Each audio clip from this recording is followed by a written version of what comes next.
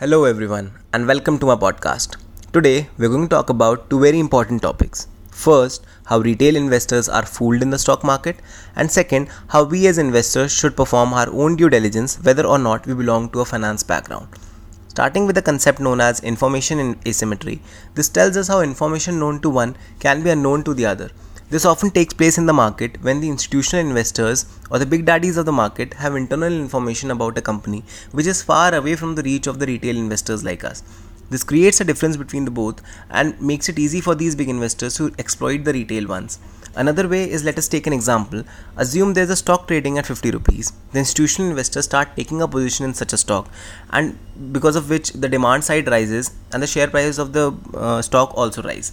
With these rising prices, retail investors also want to be a part of this profit generation game, and they also start investing. Because of the investment from both retail and institutional investors, the stock prices see a massive run up, and it is when the institutional investors start booking their profits by selling their positions, and the retail investors, seeing the stock prices falling because of this selling of share positions from institutional investors, they start panicking and make unconscious decisions as well. Another point is how risk averse retail investors are. A small change in the prices of the stock changes the behavior of the retail investor easily, which leads to a zero profit generation game. Zerodha's CEO Mr. Nitin Kamath also pointed out the fact that 99% of the investors on their platform are making lower rates of profits than basic FD returns. The reason behind this is much simpler. As retail investor, we must not be into speculation or trying our luck, but in long-term investing and wealth creation. By this, I only mean people who are new to the market and have a low intellect towards the finance field must take safe investing methods, which includes holding a position for a longer term and not taking care of the day-to-day price changes when you have done your own research and you trust your own decisions. Jumping on to the next topic, how to look for an investment being a non-finance folk. Actually, for that, we first need to talk about some basic ground rules. First being, we don't have to invest all our income or savings in the share market. We should know what our risk appetite is, and if there's something which is needed in a shorter term and has a purpose attached to it, like buying a car or a house, this money should not be invested into the equity markets, because overall equity markets are very more volatile. Second is, we don't have to follow advice from anyone and everyone unless it is a trusted source. We see so much news, so much a post around the social media of buying or selling decisions about a stock which we shouldn't take care of, because that is all which is noise around us. Third one being, we should always perform our own research while making any investment decision in the market. For non-finance people, there are some basic concepts such as diversification of portfolio, fundamental analysis, and basic understanding of how business works. Portfolio diversification is the process of investing your money in different asset classes and securities in order to minimize the overall risk of the portfolio. Just imagine what would happen if you invested all your money in a single security. Everything would be great as long as the stock performance is good. But in case the market takes a sudden U-turn, you could stand to lose your entire investment in a single blow. It is something like what happens when all the kids in a hide and seek game hide in the same spot. When the seeker comes looking, everyone gets caught and the game is over. For beginners in the stock market, analyzing the stock individually can be hard because it requires time and not everyone can give that. For such investors, the best option can be to invest in a Sensex or Nifty based index fund, as Nifty has given a wonderful CAGR of about 14% in the past 20 years. It is any day better than a simple fixed deposit. It doesn't matter what we choose between Nifty or Sensex, the correlation between both is 0.95, which tells us they both move together majority of the times.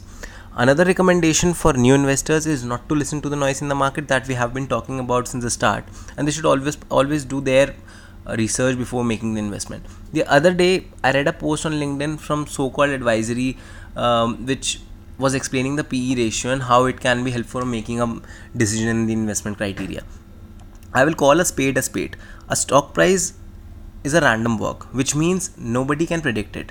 And when we divide the stock prices with the earnings of the company, it is still a random walk, because it's a simple common sense. Like, if we divide something which is already going random, we won't be getting to some sensible number. It still doesn't make any sense.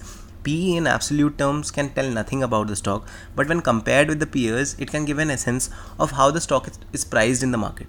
which tells us PE should only be used as a relative measure. There is no sure shot method of picking up a stock by just using one or two method, but all it needs is a basic understanding of a business which we are looking to invest in, and a little research using information provided in the public domain itself. Financial statements, annual reports, knowledge of the industry and environment is the key, I guess. Reading financial investments and coming to a conclusion is a tough task to do. For new investors, of course. As new investors, we should refrain ourselves from investing into a business which has negative net profits. Revenue growth is also something one should look at, and also try to find a reason for any fishy or sudden growth in the numbers. Annual reports play a crucial part.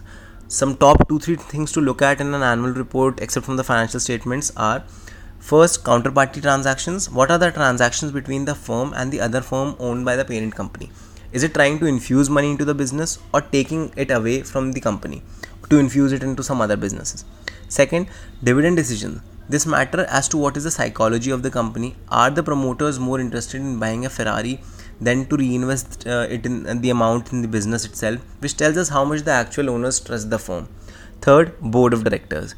Too much family or relatives at the top position or top managing authority is a red flag, of course, for obvious reasons. Annual reports have answers to every question from the financial statements as well. So if you find something fishy in the statement, you know where to look. If you find something which you want to know about the company, or what is their vision, or what you want to achieve in the future, you should always look at the annual report of the company. You'll find it there. The last and most important is the understanding of the business.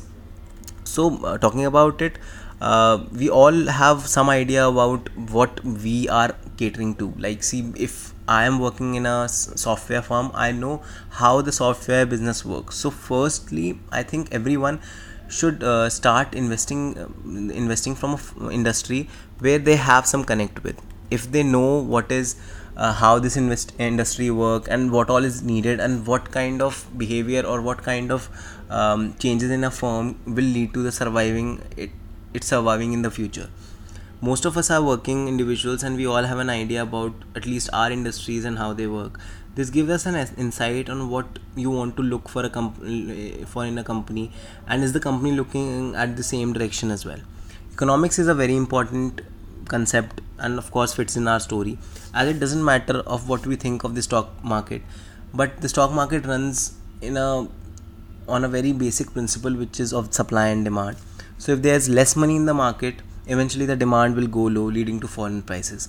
This depends on what the Feds are looking for. Are they easing or tightening the policies of the money supply?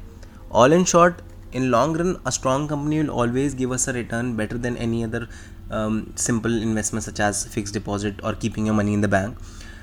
We just need to increase our risk appetite, not think of getting rich instantly, and wealth is generated in a longer term only.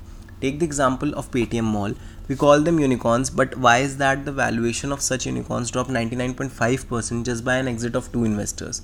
This wasn't a public company, but if it would have been, this would have become another fool story of the retail investors. Thank you so much for listening.